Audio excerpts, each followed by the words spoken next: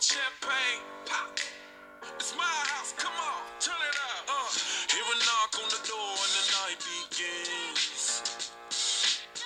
Cause we've done this before, so you come on in. Make yourself at my home, tell me where you've been. Pour yourself something cold, baby, cheers to Hello, and welcome to Disgorged, a fun and spirited look at the world of wine and drinking. I'm your host, Zach Jabal. Thanks so much for joining me. Today, I'll be speaking with Lacey Lybeck, who is the Vineyard Manager for Sagemoor Vineyards, some of the finest vineyards in the state of Washington, about the unique opportunities and challenges of growing grapes right here in Washington State. But first, a thought. One of the things I've learned over the past few years is just how vital work in the vineyard is. It's easy as a sommelier to think of wine as something that just comes into your restaurant in a bottle, and that your principal job is to figure out how it fits into someone's dining experience. Yet wine is first and foremost an agricultural product, and the growing of grapes is, of course, the most pivotal part of wine production. Now, in some parts of the world, grape growing and winemaking are almost one and the same. The vineyards are owned by the same people who make the wine, and there's something of a closed loop. Yet in many other parts of the world, wineries purchase some or all of their fruit. This is a particularly common model here in the United States, where a winemaker in, say, Wisconsin can buy grapes from California and thus make a Napa Valley Cabernet in Sheboygan. The challenge of running a vineyard is that each winemaker might want slightly different growing conditions than the next. More or less yield, larger or smaller clusters, more or less ripeness, and so on. It takes a skilled and dedicated vineyard team to ensure that each block, which can sometimes just be a row or two of grapes, gets the correct treatment and proper amount of care, while also using their own experience and expertise to step in when challenging situations arise. That's why I think it's important for those of us buying American wine to keep an eye out for single vineyard designations on the wines we like. More than just a tool for driving up the price, those labels are a way to understand who's actually growing the grapes. If you're anything like me, you'll find that certain vineyards tend to produce wines you love year after year, and the Sagemoor Vineyards are definitely ones that I look to annually. Joining me today on Disgorged is Lacey Lybeck. She's a vineyard manager for Sagemoor Vineyards, which has a total of 5 different vineyard sites in Washington.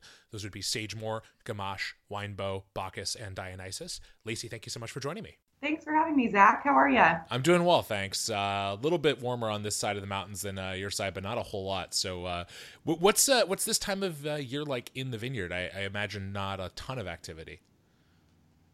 No, it's nice and quiet. We have a little bit of snow on the ground, so most of our employees are either home with their families or travel back to Mexico this time of year.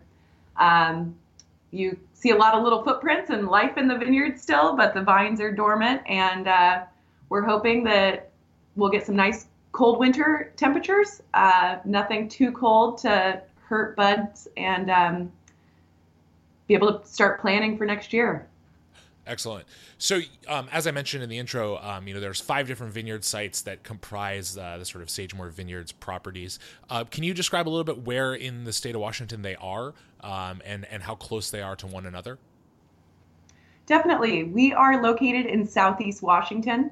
The first property that the company purchased was Sagemoor, and it is about 15 miles north of Pasco, in the Tri-Cities area. So it is Columbia Valley AVA. We overlook the Columbia River here on the White Bluffs. And next purchase was Bacchus and Dionysus, a partnership also created in the 70s. Bacchus and Dionysus are about 3 miles up the river from Sagemoor. And it's a beautiful site, 350 acres. Bacchus and Dionysus are sister vineyards side by side, but grow kind of 2 different styles of wine grapes. Traveling north again, about 15 minutes north of that would be Gamache Vineyard, which is located outside of Basin City. It is also set back a ways from the river, a couple miles off the river, but we do have some nice effect moderating temperatures. Then Weinbau Vineyard is on the Walluk Slope AVA. So it is about an hour north of Pasco.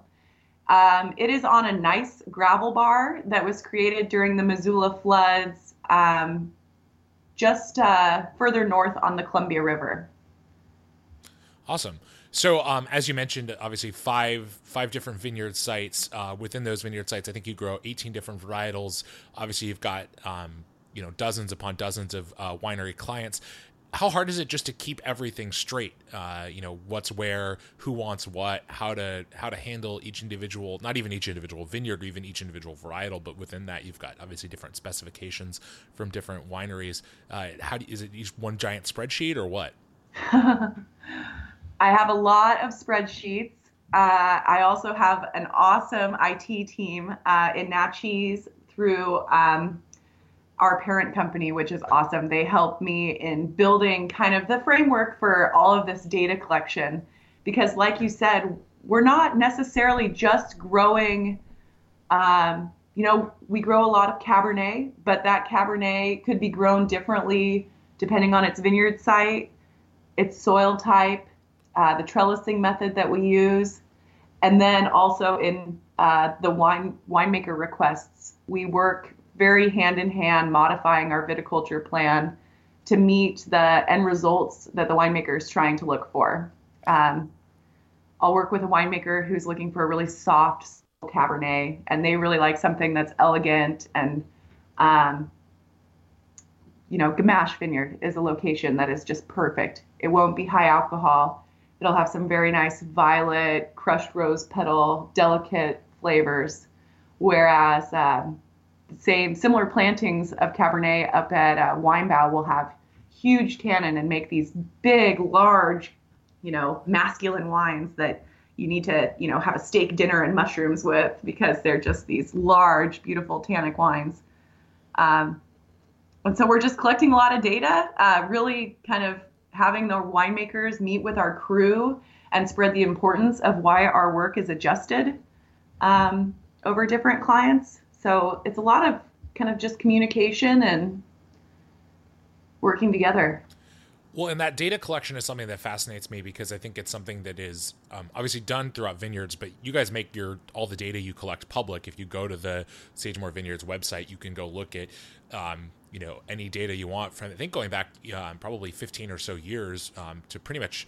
I've only sort of looked at it in passing, but that data collection, I think, is a part of modern winemaking that people don't really appreciate, which is the extent to which when you're managing lots of vineyards, lots of different varietals, you really have to have that data on hand so that you can pass it off to your to the team you're working with, to the wineries you're working with, and then also because I think especially in a state like Washington, where the winery itself that's buying grapes from you or where you're farming for them can be pretty removed from the vineyard sites, they have to be able to access that info. So how do you go about kind of collecting some of that data and making it accessible to winemakers? Definitely. We are collecting a lot of data, and getting this information out in front of winemakers really allows them to just make informed decisions and be able to really trust us that we are executing in a timely manner. And, winemakers really, their first job foremost is crafting these beautiful wines. But any time that I can help them by crafting, beautiful balanced grapes in the vineyard, so then they can spend their time selling their wine, so then they need to buy more grapes, that is just a win for us. So we do our maturity samples, like you were talking about, close to harvest. And like you mentioned, I believe I work with maybe 6 wineries in the Tri-Cities area, so within kind of a 45-minute drive or so, out of the 108 total wineries we work with. So it's not easy for a lot of our winemakers to just hop in the car and come and check on their grapes. We're doing maturity sampling so they can see the chemistry of the grapes. They can get an idea of what the ripeness is like. And then we're also, publishing newsletters. And I like to be in contact every 2 to 3 weeks during the growing season with our winemakers, just kind of sharing pictures, giving a vintage update. So much of the quality of the grapes happens in very small time windows, that after bloom for the grapevines, after veraison, which is the color change, you can really make a lot of informed observations that will assist winemakers when they are in their harvest planning and in the thick of it. Absolutely. And I would imagine too that, like, you know, we think about those numbers and that sort of, those sort of measurements coming in handy mostly when it's like, hey, when do we pick? And obviously that's the single most critical decision.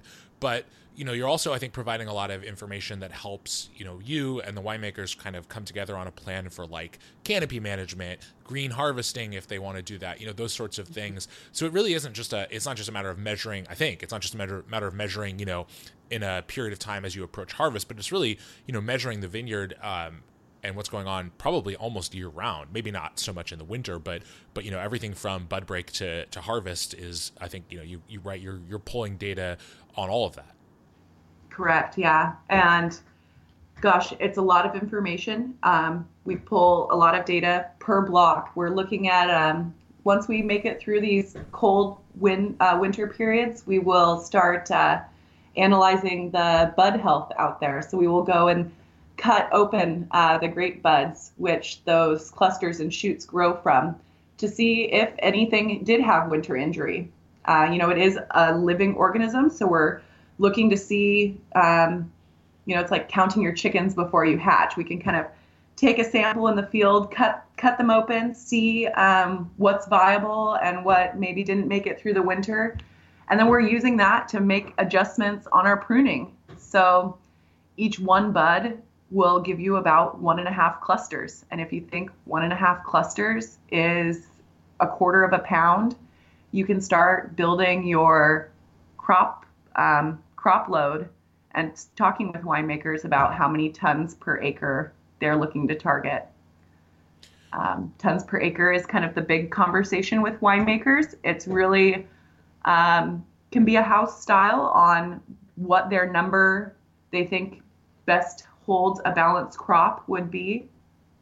And then we're collecting data to be sure that we are growing a balanced crop. So what are those cluster weights? They do change every year. So we go out at a point where the clusters are about half the weight that they would be at the time of harvest.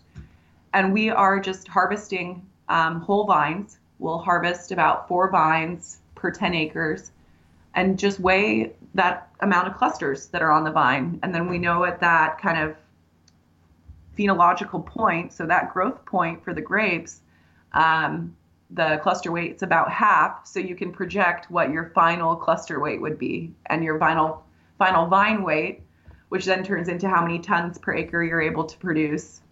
And if a winemaker has 1 acre and they know that they're going to be getting 3.3 tons, then they can start to use that to figure out which tanks they're going to need to ferment in, and start the planning process.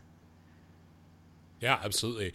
And that sort of almost like long-term, you know, planning in a sort of multi-dimensional space is, I think, one of the things that people don't totally appreciate about the challenge of growing grapes and making wine is, you know, you really have to be able to project out into the future what you're going to have. And obviously, you know, nature has its way of messing with anyone's projections. Although, you know, fortunately, I think in Washington, it's a little more consistent year to year. You know, you can be pretty, you know, I think you can correct me if I'm wrong, but I think you can generally be pretty confident that if you get through kind of the early part of the spring intact, that there's not likely to be a whole lot of weather events that are going to really dramatically affect yield and crop health. I mean, right? That's more or less true. More or less true, yeah. A lot of California, they are more coastal, and even Oregon, they're working with the element of fog and cloud cover, where we have this gift of 300 plus days of sunshine out in the Tri-Cities. It's hard to find a day when you're not getting ample sunlight into the canopy. And gosh, you know, that sun penetration is what can create healthy buds, because your crop for the next year is actually being created inside the bud the year before. So that's interesting. So there's a multi-year kind of process.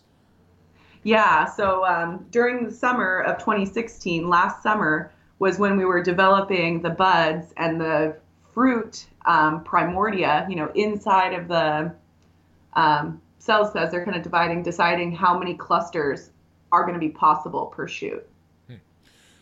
I want to step back for a moment and talk a little bit about your own personal experience, which is, my understanding, you kind of grew up around farming and we're studying sort of agriculture more broadly. And it's my sense that growing vinifera grapes is in a lot of ways very, very different than almost any other kind of farming. I mean, for the most part, you're really not looking to bolster yield. You're not looking for, to kind of add nutrient to provide the most fertility in the soil or the most water or whatever for the vines. That really, wine grapes are about really making those vines work as hard as they can without overstressing them. So is there something about that element of viticulture as opposed to other kinds of agriculture that particularly appealed to you? I love it. I think it's huge to be so face forward with your client who is purchasing and consuming the good that you're producing. In agriculture, so often you are many steps in the supply chain removed from the end customer, where I can go to Bookwalter or Barnard Griffin here in town and see people consuming the product made from what I'm producing. And that is what I love. And then being able to work with these winemakers who are so passionate and they're truly entrepreneurs. This is oftentimes it's their hard-earned money and it's their vision that they're executing, and getting to be a part of really living someone's dream. It's amazing. It's you can kind of catch a certain type of euphoria when you're working these long days, but everyone is so excited and so just feels like they're getting to live their passion. Yeah. So sort of speaking of that in an oblique way, I sort of imagine in my head that when you are when you're a vineyard manager or vineyard management company and you have grapes available or a block available, is finding the winery the winery you're going to work with on that a little bit like dating? Like, is it like so what are you into? Like, or is that a little too abstract a thought? Like, how does it go? How do you guys go about finding new winery partners? It's a combination between kind of dating and almost like following from afar. Lots of different wineries. So I get to work with Kent Walliser, our director of vineyard operations, and it's pretty amazing what he's gotten to execute with Sagemoor since coming on with the company in 2002. In 2002, Sagemoor had less than, I would say, less than 20 wineries purchasing fruit. Majority of fruit all went to one winery. And Kent really started developing this relationship with winemakers and kind of the capacity and willingness to work together to not just grow grapes, but make it a collaborative process. And so now we're getting to go out and, sometimes winemakers will be in a block for a couple of years receiving that fruit, and they just don't love it. They don't fall in love with that fruit. It either doesn't hit their wine style, it's a little bit too finicky in the cellar, it gets ripe and harvest at the same time as another block of Cabernet in a different place and doesn't work with their cellar, processing. There's lots of different reasons why a winery will dump you. We always say that we'll never dump a winery, but we've gotten dumped a couple times. But it's just identifying what is that fruit and whose program within Washington and Oregon, and even broader, whose program within Washington and Oregon would really accentuate and highlight the uniqueness of that block. So there's some individuals who have had Cabernet up at Weinbau, planted in the early 80s, just delicious stuff that some winemakers, would not give up. They are in love with it. And some winemakers just are like, I don't know what winemaker X sees in this. I just can't make it work. And then they call up the other winemaker and they're happy to take more. And we find a block here at Dionysus Cabernet that's a little softer, a little smoother tannins, more fruit forward profile. And it works for their program and they fall in love with it. So it's really And then there's the complicated factor of not only in the block, but what part of the block, what row. We've got these blocks that can have different soils on the east side than the west side. So it may be also moving someone up or down the hill. Mm-hmm. Well, it was interesting. It was interesting visiting Bacchus and Dionysus this past summer, and talking to Kent a little bit, and coming to understand that a lot of what was planted initially in those vineyards was not really planted with a whole lot of attention paid to the underlying soil that sort of blocks.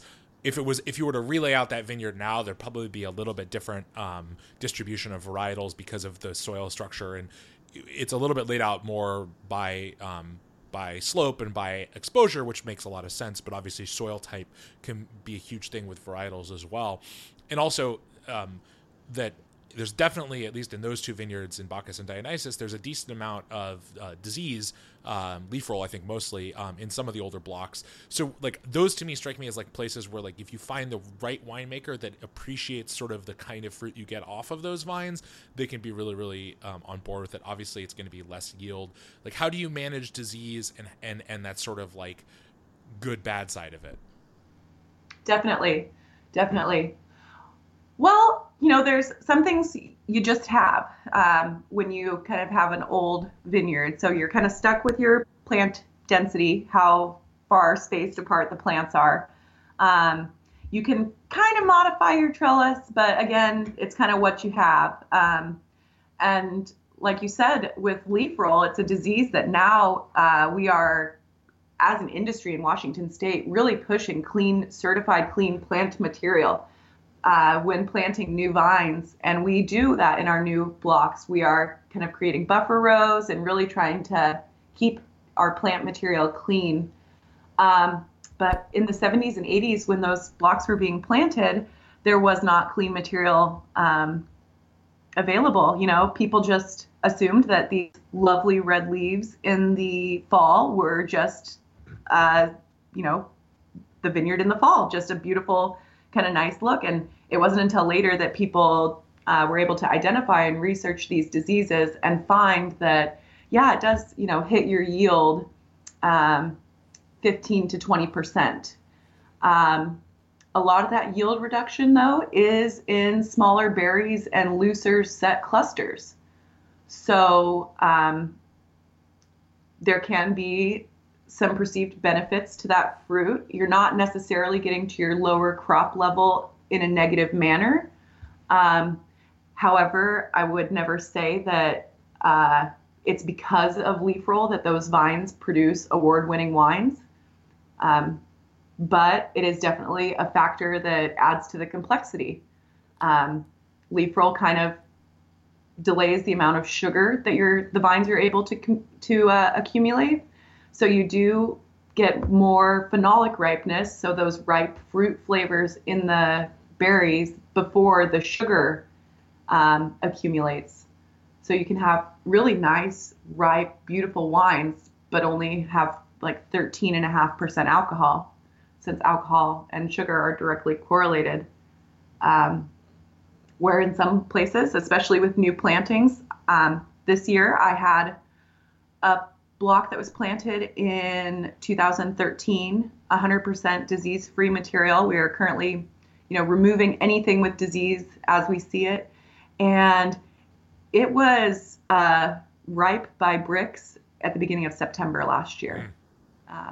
It had 26 to 27 bricks before it had kind of that fruit flavor accumulation. So we got the sugar, but then the winemaker was waiting on the flavor development.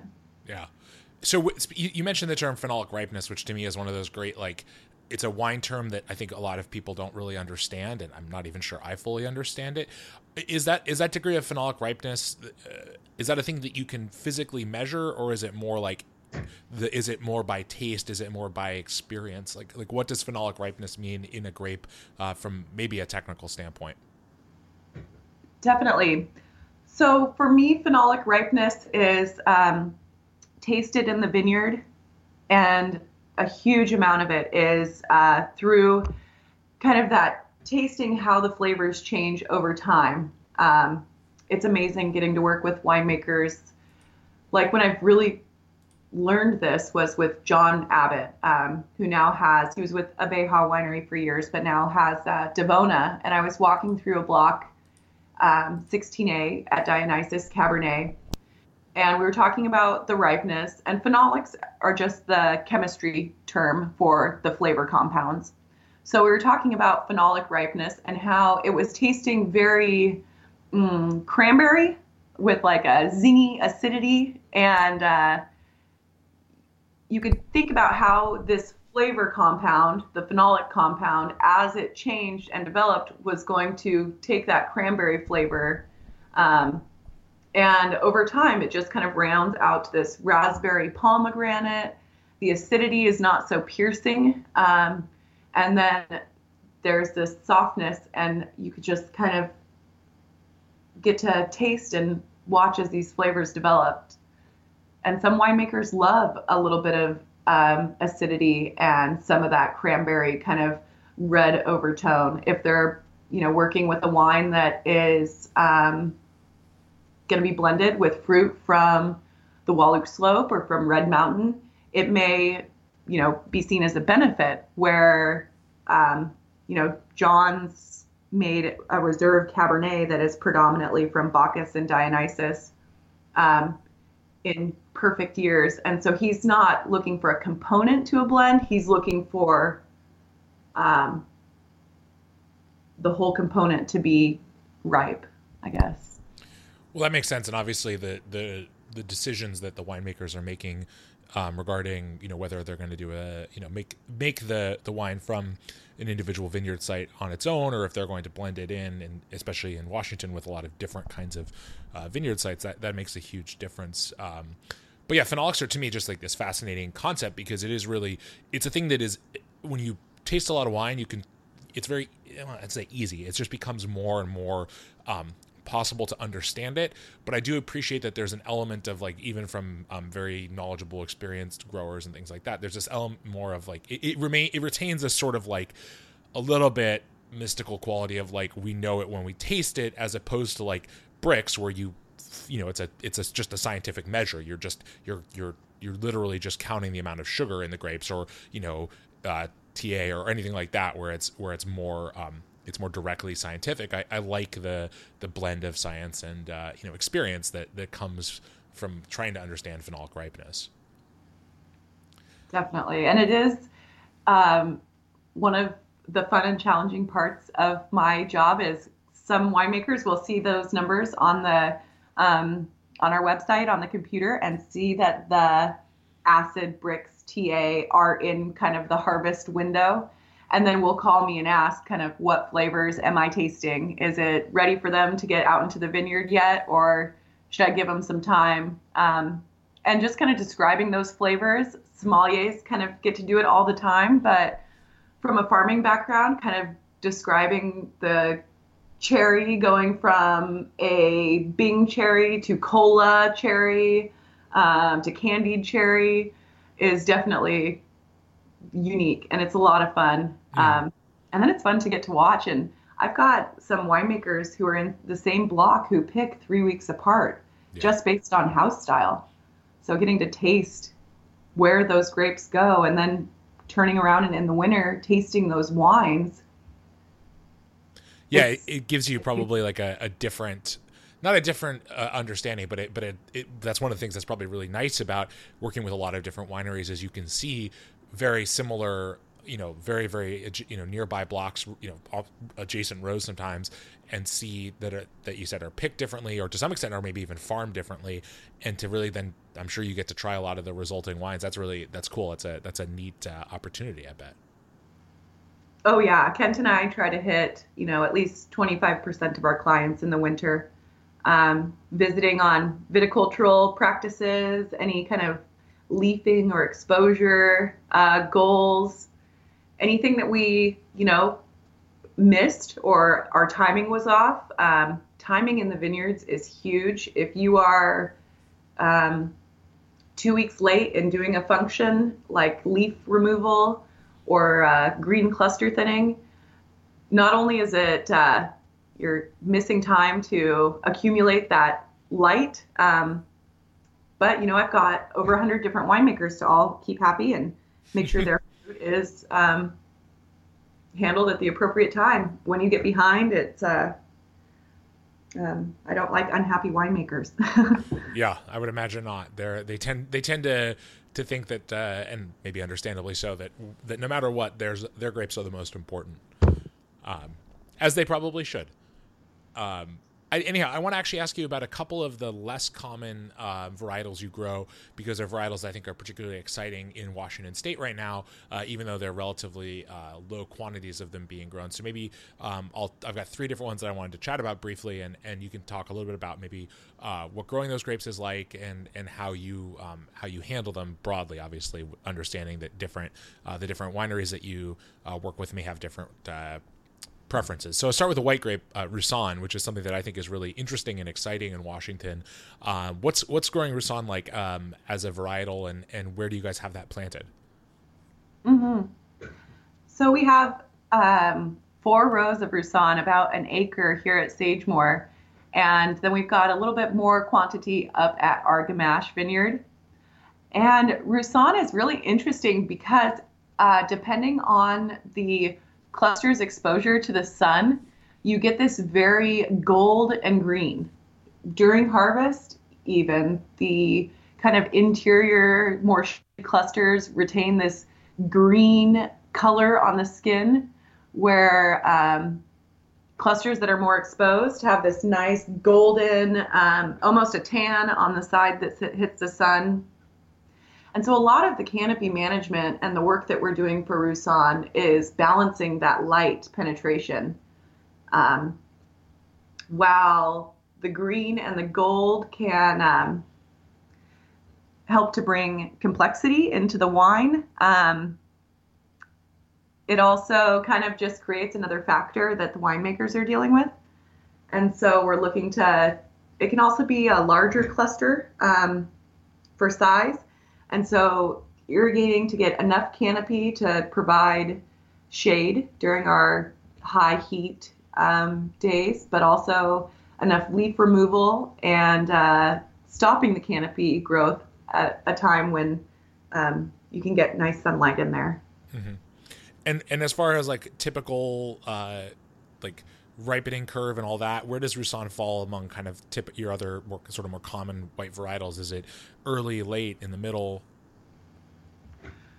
I believe Roussanne is a later season variety. Okay. Mid to late. And it just, it has some nice acidity that you've got to work through, and as it ripens, that acidity kind of evens out, and you get these delicious kind of poached pear flavors in the vineyard. Absolutely.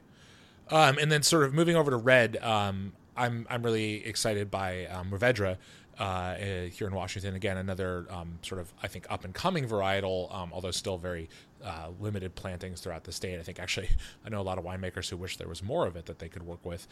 So again, where do you have that? And from a sommelier perspective, I kind of often equate Mourvèdre with Syrah as far as its sort of broad flavor profile, and obviously they're often grown and blended together in their own. Is growing Mourvèdre anything like growing Syrah, or is that just is that not true in the vineyard?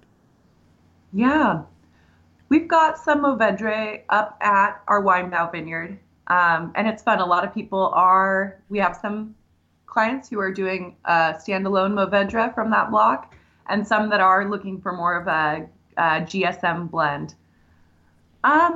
In the vineyard, Syrah is so finicky and unique. Almost nothing is like Syrah for me growing wise. But Mourvèdre does have its own challenges. One thing that I always notice about Mourvèdre is it's got a really red burgundy color during the spring when those shoots are growing. So you always know when you've hit the Mourvèdre block. And when it's growing, you're, again, protecting these clusters from the sun, but it does have a very large cluster with big berries. And so a lot of managing Mourvèdre is watching the water. So we're irrigating to get our canopy to about 4.5 feet in length, depending on the season. And then we're really slowing down our water. It's, the miracle of drip irrigation. We've got total control with less than 7 inches of rainfall here in Washington a year. We've got the ability to just really slow down the water, stop the plant growth, and hopefully the vine response is to then keep those berries small. If you lose control of that berry size, it will rot from the inside out. So you'll see these just beautiful clusters hanging, and then you'll either flick them with your hand or break them open and stick your nose in it, and a bunch of fruit flies will come out and they'll be bad. Yeah, that doesn't sound tasty. Yeah, it'll make some lovely vinegar, I think. But something, yeah. Yeah. So a lot of when we're going through and harvesting that, if we're in a year like 2016 was for us, where we have showers and rainstorms coming through harvest, we're spending a lot of time monitoring that block, being sure that if we do see or detect any of that kind of fruit, I call it going over the edge. It just starts to rot and go bad.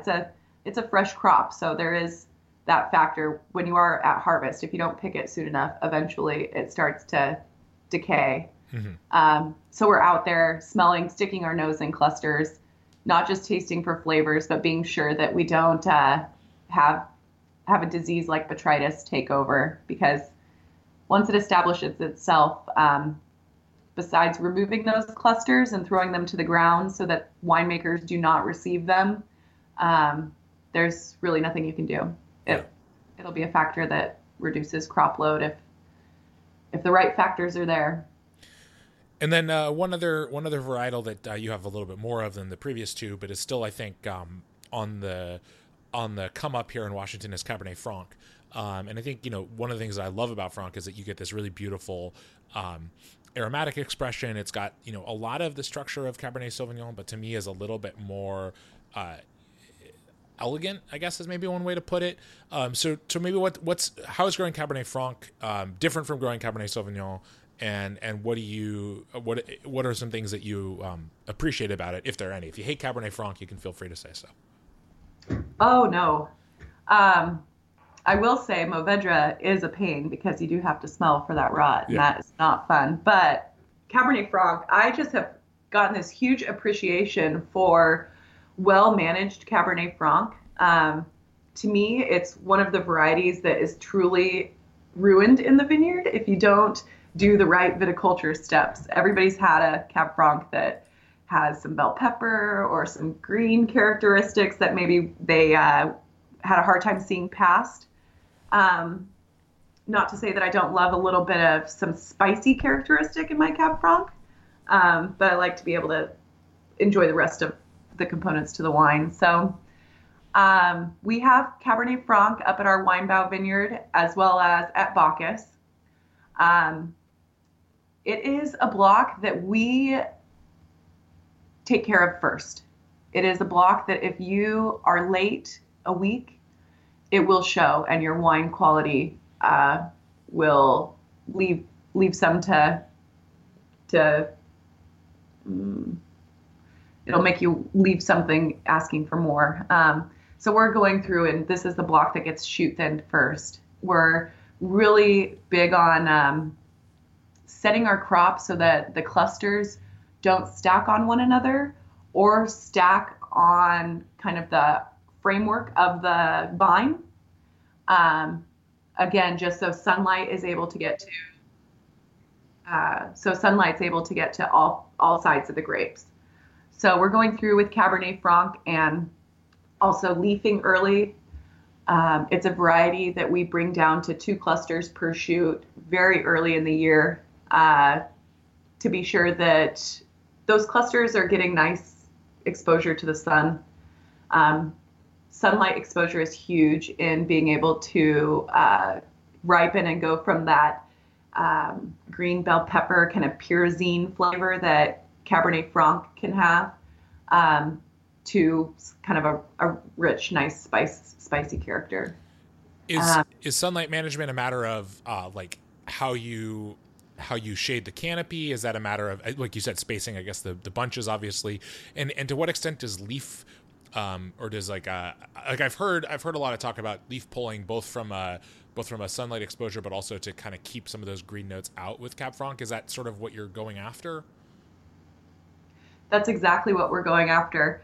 So it's a unique kind of two double-edged sword. So we love sunlight exposure, but direct sunlight exposure, kind of like you or me, if you go out in the sun without sunscreen on, you're going to get sunburned.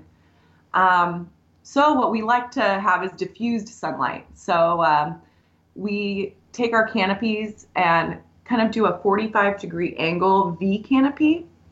It's not a true sprawl because there are some wires to hold the shoots up, but it's not the vertical shoot positioning, which a lot of people think of when they think of vineyards. It really, instead of going straight up and down, the vines come up and then have a nice 45-degree angle canopy. And that allows us so that when the sunlight passes overhead, the sun is hitting the leaves on that kind of 45-degree. You can kind of think of it as an umbrella.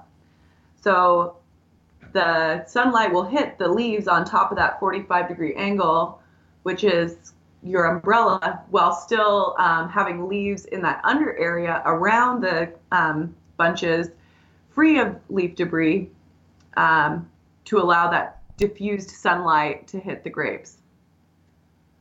Awesome. Yeah, it makes sense. I think canopy management, especially with sort of those a little bit more finicky is maybe not the right word, but varietals like Franc that need a certain degree of care is one of those elements to grape growing that just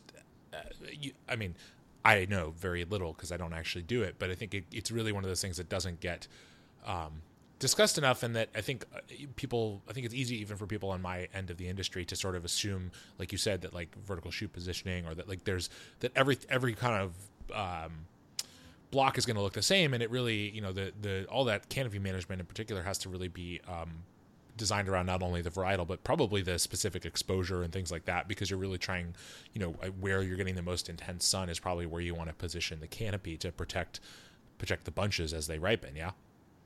Totally. And it's even variety specific, where Cabernet Sauvignon is like little soldiers. Their shoots will stand up straight at attention. So you don't need wires to hold them up. They will stay rigid and upright, where Merlot will flop all over the place. And if you don't provide some structure, the canopy will fall kind of like the bind of a book. If you open a book up, it'll split to where everything falls to the side, and then you've got this big exposed area down the middle. Interesting.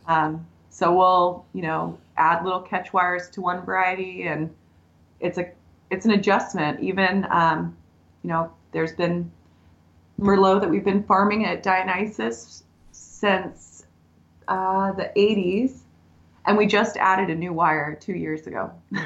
Interesting. So we're constantly kind of looking at the vines and thinking about ways to improve.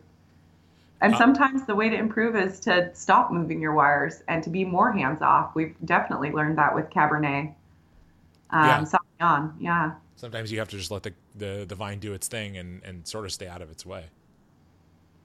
Definitely. So, and then there's even the human factor, like going back with Cab Franc a little bit. It's really unique when we're going through and doing our cluster thinning with several varieties, but Cab Franc in particular will have these large clusters that are very tightly packed, and then some looser clusters. And to the human eye, what looks more appeasing is the tighter, bigger cluster, even though that will create less concentrated wines. And so we're really working with our crews and kind of tasting the grapes from the two separate clusters, and then talking about why one of them we want to keep because it'll make these dense, big wines, and why one, even though it looks better and it's bigger, it weighs more, it actually is not going to give the benefits to these looser clusters. we call them, kind of to paint the picture, we call them little watermelons because they'll be ripe on the outside but pink in the middle. So they'll be purple on the outside but pink in the middle, where the looser clusters will have nice color throughout. And is it generally speaking that winemakers now, by and large, understand sort of the value of a little bit lower yield, a little bit maybe smaller berries, with the understanding that the resulting wine is probably going to be more complex and expressive than something that's, where you're getting a little bit more tonnage per acre, but you're able to make a little bit more wine, but the quality may be lower? I mean, that seems to be where most people understand the industry to be going, but obviously that's probably not universally true. The unique thing with crop load is so many winemakers really learn about the crop loads that they like through their mentors growing up. In their careers, I kind of have talked with a lot of winemakers, and it's either from experience at one location as they were kind of honing in on their craft. It's really unique. I work with a lot of winemakers, and I still have such a large range. We have 2 winemakers selling Cabernet Sauvignon for a similar price point, and one requests 2 ton per acre, 1 cluster per shoot in the same block. The other winemaker requests 4 tons per acre, with 2 clusters per shoot. Which wine do I prefer? I actually prefer the one that's 4 tons to the acre because I think it has a little bit softer tannins and is a little bit more of a balanced wine, where the 2 ton per acre Cabernet, I could see where the tannins could help protect it for aging. So it may be the better wine in 20 years, but it's not going to be even approachable for 5 years to drink. So one last question for you, Lacey. Do you have a favorite block or a favorite varietal that you work with? Is there something that you just either the working with the fruit itself or the wines that you've had made from it? Is there something that stands out for you in the properties? Definitely. There is, there's 2 blocks that I've really honed in on and kind of have a sweet spot for. One would be the 1972 planting of Cabernet, block 3 out at Bacchus. That block, just these old gnarly vines produce a consistent crop each year. It has this unique flavor profile where I think anybody could set it in front of me and I could identify that block, where many other blocks, that's not the case. It is also a block that has unique kind of soil types. So we do pick part of the rows, and then the later half of the row, for example, will come through and pick for the same winery client, but 4 or 5 days later. And it's just amazing how that the difference in harvest date will make those 2 wines very unique. My other favorite is the Cab Franc up at Weinbau, just because Miguel Rodriguez, our production manager there, you could just tell that it's his favorite block. And so the amount of passion that he puts into it is just amazing. And the winemakers that are in that block, they all, I think, see and feel Miguel's passion, and that passion follows into the winery. Awesome. Well, Lacey, thank you so much for your time. Appreciate it. Enjoy the quiet time of winter and the snow and all that. And I'm sure spring will be here sooner than any of us expect. Definitely. We'll be ready for it. That's for sure. Excellent. Thanks so much for your time.